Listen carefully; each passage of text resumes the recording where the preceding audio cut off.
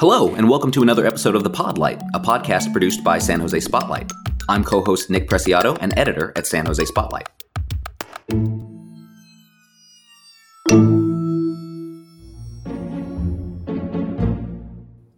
I'm here today with two top officials in Santa Clara County government for a mid-year check-in following a legislative break in July.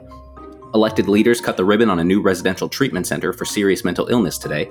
It's the latest effort by the county and its partners to address a mental health and substance use crisis enacted last year after an increase in suicides and drug overdoses, as well as an inadequate number of treatment beds and the overuse of prisons for those in need of treatment. Here to talk about where that crisis stands, as well as her priorities for the next legislative session, is Susan Ellenberg, president of the Santa Clara County Board of Supervisors. She also chairs the county's Public Safety and Justice Committee and is vice chair of the Finance and Government Operations Committee. The supervisor is also a board member of early childhood education organization, First Five Santa Clara County. Welcome to the show. Thank you very much, Nick. Glad to be here. Also joining us to talk about his priorities is James Williams, the new county executive leading local government. The Board of Supervisors will look to him to help advise how to tackle issues like the mental health crisis, in addition to the longtime need for a new county jail and a potential budget shortfall in the next fiscal year. Williams has been with the county for over a decade, having previously served as county counsel and deputy county executive. Welcome to the show, Mr. Williams. Thanks so much for having me, Nick. So, Supervisor Ellenberg, as board president, what is your focus for the next year? What do you hope to accomplish? So thank you, Nick. Again, really glad to be here today. As county government, let me just give you a quick overview. We are responsible for solving, frankly, the biggest challenges that our communities face. And at the top of that list is homelessness and affordable housing, mental health and substance use disorders, reform of the criminal legal system, and at the top of my agenda, broad access to high quality, partially publicly funded childcare. So all of these really larger than life societal challenges are certainly bigger than any one entity could tackle alone. So my approach has been to be very collaborative, and I've had success in creating changes that benefit our communities through partnerships with stakeholders, nonprofits, businesses, and the city and state governments. You mentioned in your introduction today that we cut the ribbon on our 650 South Bascom adult residential facility today, which will add 28 beds to our system of care. And this is just one of many expansions that's underway by the county. Since my colleagues joined me in declaring mental health and substance use disorders a public health crisis in January of 2022, the county has expanded contracts to add 99 beds. We're currently constructing 123 beds at county properties, including the 28 at South Bascom. And the board has designated funding for another 173 beds in development. So absolutely, we are going to continue to prioritize expansion of services, and that really means slots for treatment and workforce and facilities for mental health and substance use disorders. We're also going to continue to focus very intently on housing. Traditionally, counties are not necessarily in the housing business. That's something that cities do, but thanks to Measure A and the $950 million bond that county voters approved in 2016, we have gotten into the housing finance business, and we've approved over $669 million in multi-family housing development, 4,400 new apartments, 689 units renovated across 50 developments, and we've leveraged those county dollars 4-to-1 using outside dollars. We're seeing success. We are closing the delta on incoming and outflowing from homelessness. When we first started this work, for every person that we were housing, 3 or more were losing their housing.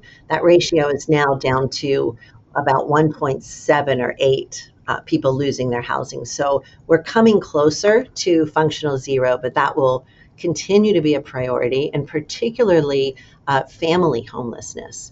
The last point in time count showed us that the demographic that is growing in experiences of homelessness are families. So through projects like the Heading Home campaign and an additional emphasis on prevention, we're going to be working hard here too.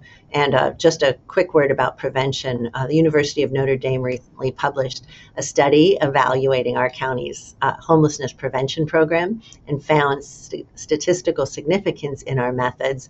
And we are working to improve and expand our model, and cities and counties across the country are looking to our model as an example. We'll continue to work on investing in children and families, building on the $20 million investment in children and their welfare through one-time ARPA allocations. Ultimately, I'm looking to see this county ensuring universal access to childcare as a public good. And I'll say this about that. If you want to see economic stability and mobility, there is nothing more compelling than creating access to quality, affordable childcare. And by extension, this impacts entire families. The Council for a New America did a study last year that demonstrates very compellingly that the U.S. economy loses about $122 billion every year due to lack of a coherent and cohesive system. So I'm trying to focus on an economic narrative, helping people understand that whether or not they have children, frankly, whether or not they like children, they are impacted by the absence of a cohesive childcare system. And just the final piece that we're working on is criminal justice reform, which in some ways overlaps significantly with mental and behavioral health issues. The culmination of nearly a work centered on stakeholder and community perspectives, my Alternatives to Incarceration initiative has yielded 21 recommendations for rehabilitative approaches to our justice system, and that was presented to the Board of Supervisors in June. We'll be hearing reports in the coming months on how each one can be executed and how we can continue to bend that arc of justice toward a less punitive approach and one that centers more on people. That was a lot to say, but there is so much going on. Tried to do that as concisely as possible. No, that's great. Thank you for breaking that down for us, Supervisor. And Mr. Williams, maybe you could talk about your priorities. You've worked with the county for 13 years, I believe you said, but you just started as county executive last month. What are your priorities for the next year, and what overlap is there with the supervisor?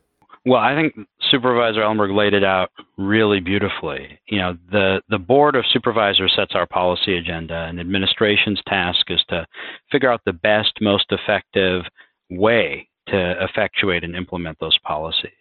And there is no question that for this board, for each one of the 5 supervisors, access to high quality behavioral health and medical care is a top priority and has been a huge focus for the county and is going to continue to be a focus for some time to come, because this is a complex system. These are complex challenges.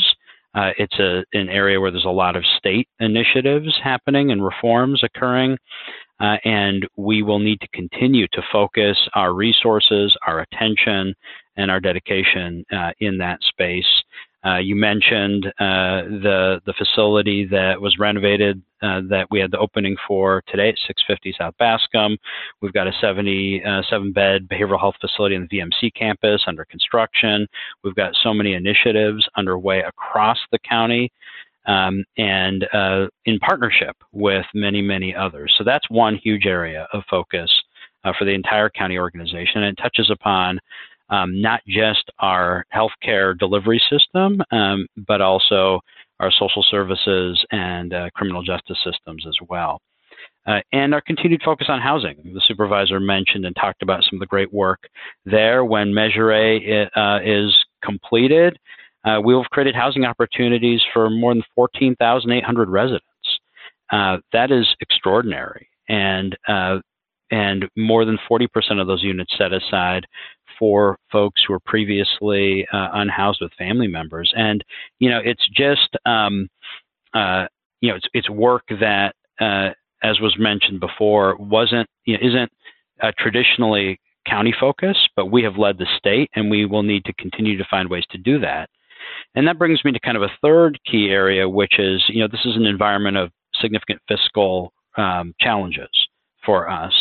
And that's something as administration we have to tackle.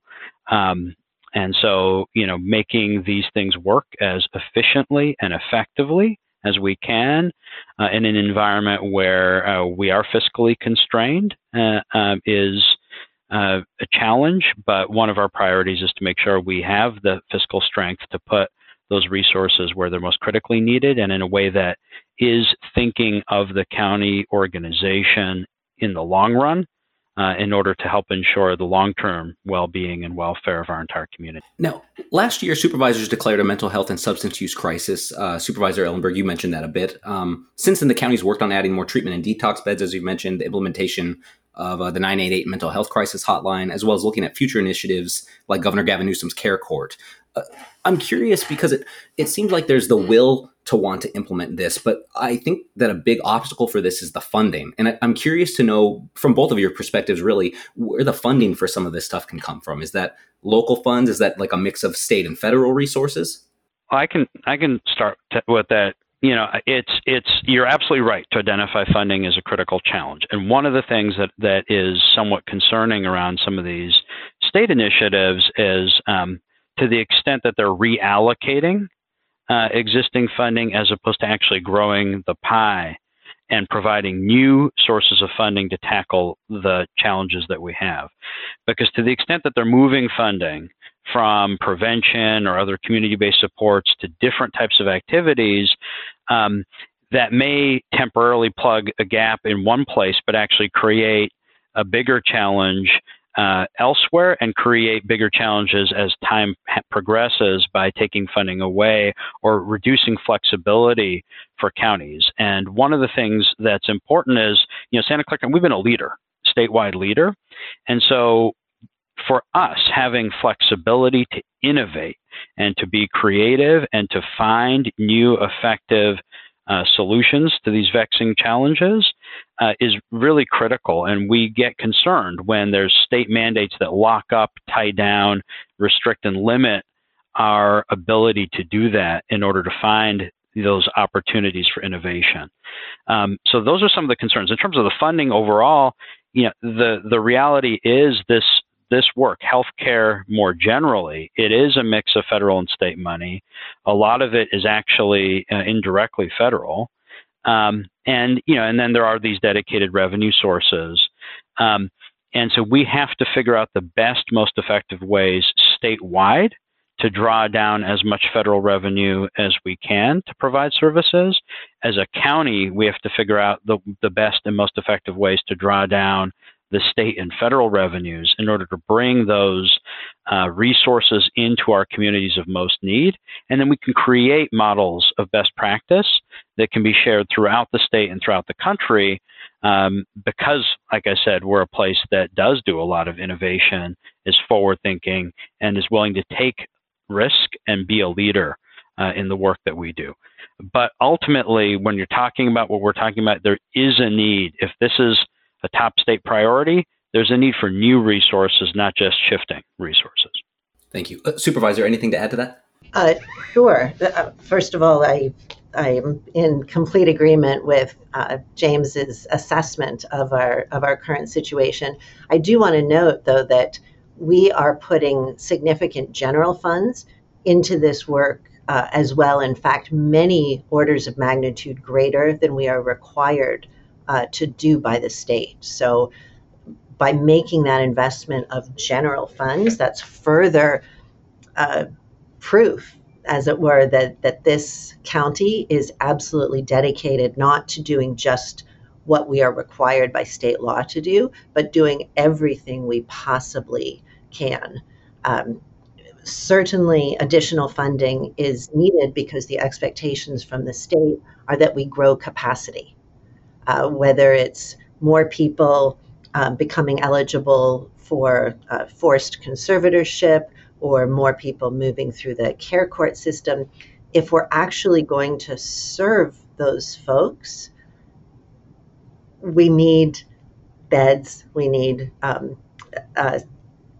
employees, staff that will provide the services. We need inpatient and outpatient access. So the challenge for us often is that we are the implementers.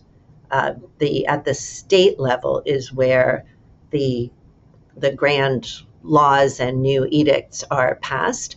And part of our job, frankly, is to be strong advocates for the county implementers. And James and I both work very hard to build and maintain relationships with our state assembly members and senators so that we can be in partnership with them and explain, love this idea, love, frankly, that the state, both the legislature and the governor's administration, are focusing on mental health and substance use disorder in a way that they haven't, frankly, for a long time. This is long overdue, but we welcome it. We need to work with them to make sure that these great intentions are actually realized. Just running with that thread a bit longer, how do you see the county implementing those requirements with, a potential lack of infrastructure? Where are these beds and workers going to come from? Funding is one thing, but I know we talked to somebody recently, I believe at Pathway Society, about people filling in and working with drug treatment and detox treatment. And somebody said, I don't remember the exact wording, but it was like workers in these kind of jobs aren't just lining up down the street. It takes a particular kind of person to do this work. So I'm just curious, from that perspective, how does the county see getting this done? You're totally right about that. And that's why we've been making a lot of investments in supporting pathways for folks to enter the workforce, in thinking holistically around that and thinking from a long-term perspective. We've created opportunities and vehicles and promotional pathways, support that we have provided for our CBO partners, work that we're doing with colleges, universities, and creating career pipelines. And that obviously needs to happen more broadly at scale, because this is not something by any means that's unique to Santa Clara County or the Bay Area or frankly even California, but it's certainly a statewide challenge. And so continued investments are needed there, and needed in a way that has that long-term perspective, because there's always a desire to kind of plug those gaps, in the immediate, but we need, this. You want to find folks for whom this is a calling, and you want to be able to support them in a career that's a sustainable career of providing those services and support in the community. And look, that's true across so much of what the county does. I mean, one of the reasons I love the county as an organization is we're the safety net service provider. So we're talking a lot about behavioral health today, but that touches, and these same issues touch on the folks who work with our inmates in jail, the folks who care for people in our hospital system, providing medical care, the social workers who work in our social services agency. You can go department by department. Our county is a service provider that's about taking care of people and families. And so these are issues that are actually, in some ways, shared issues across a lot of our workforce around how do you take care of the people who spend their lives taking care of others. I think that's so beautifully said. And it's important to note that so many employees are not only caregivers, but we think about the humans on the other side. They are caring for folks who are broken in so many ways, who are struggling with mental illness, with addiction, with extreme poverty, with family separation issues. I mean, this is emotionally exhausting work. I want to just add one piece to James's description of the work that we're doing around building the workforce. One example really of innovative thinking is looking at our own hiring processes and seeing where we may be self-limiting. For example, if we require a particular degree for a job and aren't finding people, we need to think about not lowering standards ever, but determining whether this degreed person needs to be in this job, or whether it may be appropriate to have peer counselors or advisors, or more entry-level folks, open the net wider so that more people can qualify for these jobs. And that's a piece of how we need to be thinking about our workforce really across the whole county. We have a significant number of unfilled positions. We are understaffed in far too many departments. And I know that one of James's his priorities is really thinking hard about our recruitment and retention policies and how we step that up in the coming year.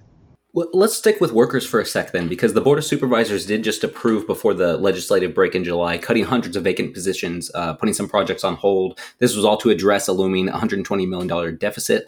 The union represented workers had a problem with this, on top of the expectation, that the deficit will increase to $158 million next fiscal year. I believe that was from former County Executive Jeff Smith, or he was also concerned about that. So with this budget shortfall and cutting vacant positions, I mean, is that more about narrowing, kind of like you're talking about, Supervisor, narrowing it to really figuring out what positions are needed? Like, let's say in terms of mental health treatment, were any of those vacant positions cut, or were those kind of jobs kept because that's what you're trying to fill? Sure. Well, first of all, we were very careful to not fully cut unfilled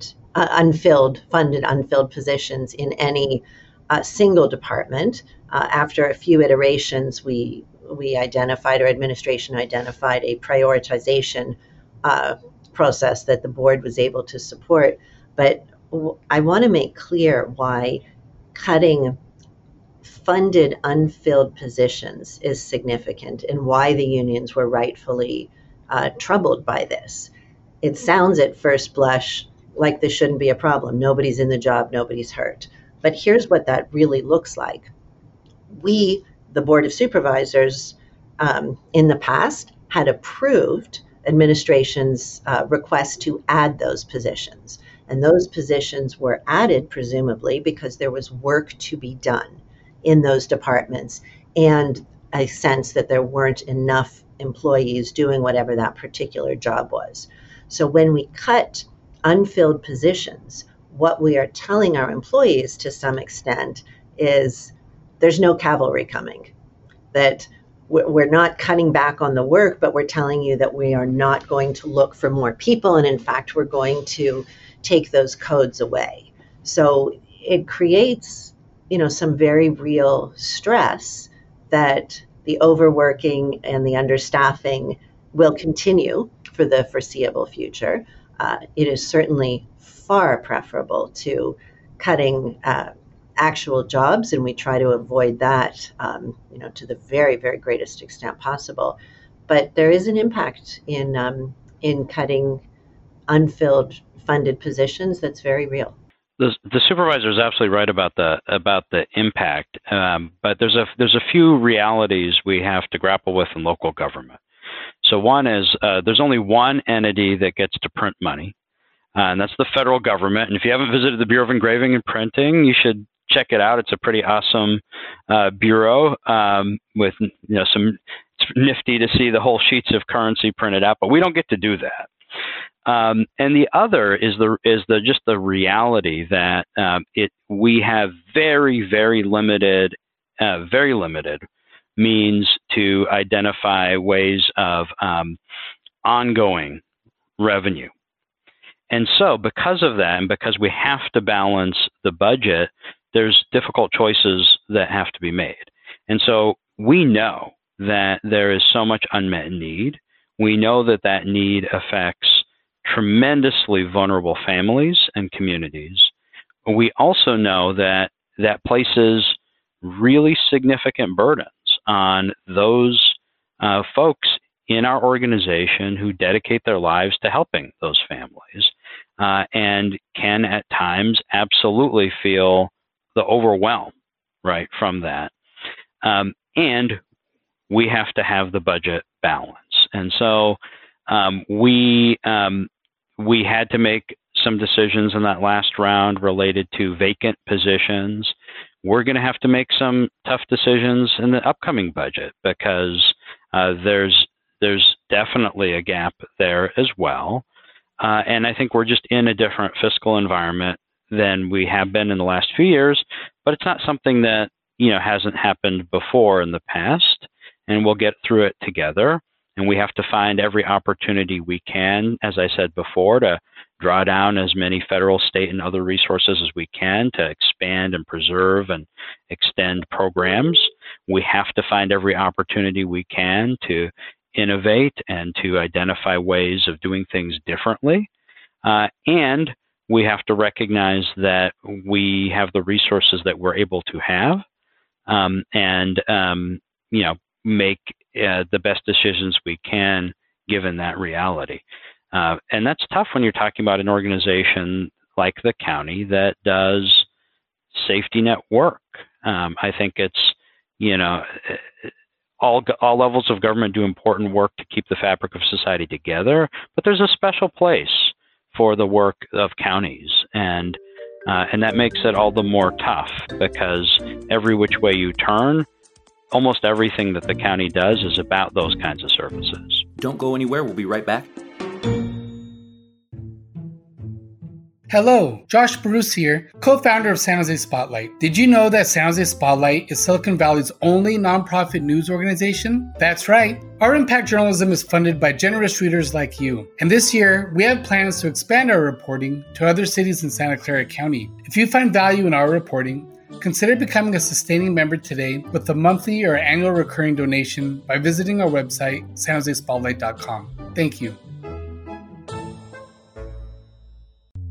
As you walk around the neighborhood, you may have noticed that yards have evolved, with less grass and more native plants. How is your yard looking?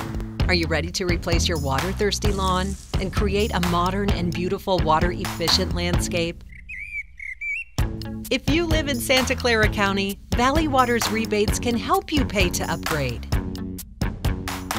Visit watersavings.org today to evolve your yard. I also wanted to touch on the county jail, a unique county issue. It's been a decade, maybe, if not a little longer, that this has been an issue about building a new county jail. On top of that, there have been calls to build a mental health facility. Sorry, let me say that again. On top of that, there have been calls to build a mental health facility to avoid warehousing those with mental illness in jail simply because there's nowhere else to put them. Mr. Williams, you previously said that the county doesn't have the luxury of building one or the other, and that the challenge is finding the resources to do both. We've talked about, the money issues facing the county, and not just Santa Clara County specifically, but with this jail, I think the estimated costs are approximately $689 million. So even with the money aside, how do you both look at balancing the need for a new jail and also mental health treatment? I'm happy to start from the policy level, and James has been very deeply engaged in this issue for more than a decade. First of all, I want to address the fallacy of mental health facility or jail. Number one, there is no single mental health facility to build. We are building out a continuum of care. That's where we started the conversation. We need locked acute beds. We need subacute. We need crisis residential. We need board and care. We need step down. There's never going to be a single facility, but we are building the continuum. Where I lobbied pretty heavily to put a pause on the jail was because, as much as we need many things at the same time, I didn't feel confident that we could take on major capital projects of such significance at the same time. And frankly, I was concerned that the mental health facilities would be pushed off. Our jails are in very poor condition, no question, but they exist. The mental health facilities did not exist. So I wanted to, and my colleagues, fortunately a majority of them agreed, to put a pause on discussion about the jail and really focus on the mental health facilities. And the other fallacy I'll address is that there's some pot of money and we're deciding spend it on a jail, spend it on mental health. That money doesn't exist. If we're going to build a jail, we're going to finance it with lease revenue bonds. There's funding that is specifically available for carceral institutions, which is a very interesting ideology to begin with. If you think about funding that's available there compared to funding that's available for mental health and treatment facilities, they're funded differently with different dollars. They're not interchangeable. And James is right that we need both and. Yeah, I would just add to that we do need both and the supervisor is absolutely correct about different funding streams. And the reality is, the court has placed certain people in our care. The inmates there, we are charged with their care, and the facilities that we currently have to care for them are not adequate, don't meet constitutional standards. They just don't. And so we don't have a choice to continue to not have facilities that allow for the programming, the behavioral health services, the out-of-cell time, and the medical care that those inmates need, deserve, are entitled to. And so we have to deal with that challenge, whether we want to or not. We don't have the luxury of ignoring that. And absolutely, we have these enormous community needs. And so we are doing both, and we have to do both. And we are building and expanding, as we've already talked about, the behavioral health facilities, and we're going to continue to do that work because we need to. And we need to do the work that we have to do with our custodial facilities because we have to do it legally, but we need to do it morally as well, because those are folks that we have a duty to take care of. So we're going to figure out a way how to get them both done. Thank you for clarifying that, both of you. I know we're running out of time. I have one last question here. I know sometimes there are concerns that the county and the city of San Jose are working in silos. I think that some of you are working on some of similar issues. Supervisor, you were saying that the county didn't used to be involved in housing, and now you are. Homelessness is another area where that overlaps, also with housing, the mutual need for supportive services. So I'd like to hear from each of you how the county and city can better work together to address issues when there's overlap. Well, I first want to say, and I'll talk about San Jose specifically, but I just want to acknowledge we've got 15 cities in our county. And obviously San Jose is the largest by a huge order of magnitude, and it's a different relationship as a result. But I don't want to forget the other 14 cities, and we have incredible partnerships with all of them as well, and deep partnerships with those cities because it's a whole of community response to almost everything that we deal with. And cities and counties, have different roles in a lot of places and spaces, but roles that are complementary. And I think we have done really extraordinary work. One of the areas where there has been for years now just outstanding collaboration with the city of San Jose is on housing. They have a great housing department. We have excellent relationships at the staff level between their housing department and our Office of Supportive Housing. The collaborations are deep. They're long-standing. They've been incredibly effective. And look forward to those continuing and deepening. And we have similar partnerships in many other spaces and places, from emergency services and response to partnerships on even smaller things related to even things like parks and recreation and how our expressway systems integrate with the city's road system. So we always find those opportunities to collaborate. But I did want to begin by referencing the other cities too, because one of our responsibilities as a county is to think and act regionally, and I think that's one of the places where we bring a lot to the conversation, working with San Jose, of course, and with the other 14 cities, and frankly the dozens of school districts. We shouldn't forget about them as well, and the deep partnerships that we have with our Office of Education and with the school districts. And with our other regional entities, whether it's VTA in the Water District or some of the Bay Area-wide entities too. And so we sit in a unique space where we get to engage with all of those different layers and thinking about what are the continuums of care that we provide in services, what are the ways we can find synergy, how can we leverage resources, because at the end of the day, we're talking about the people living, working, playing, raising families here in Santa Clara County geographically, in this space, this place, and we're figuring out the ways to take the best possible care of this wonderful community.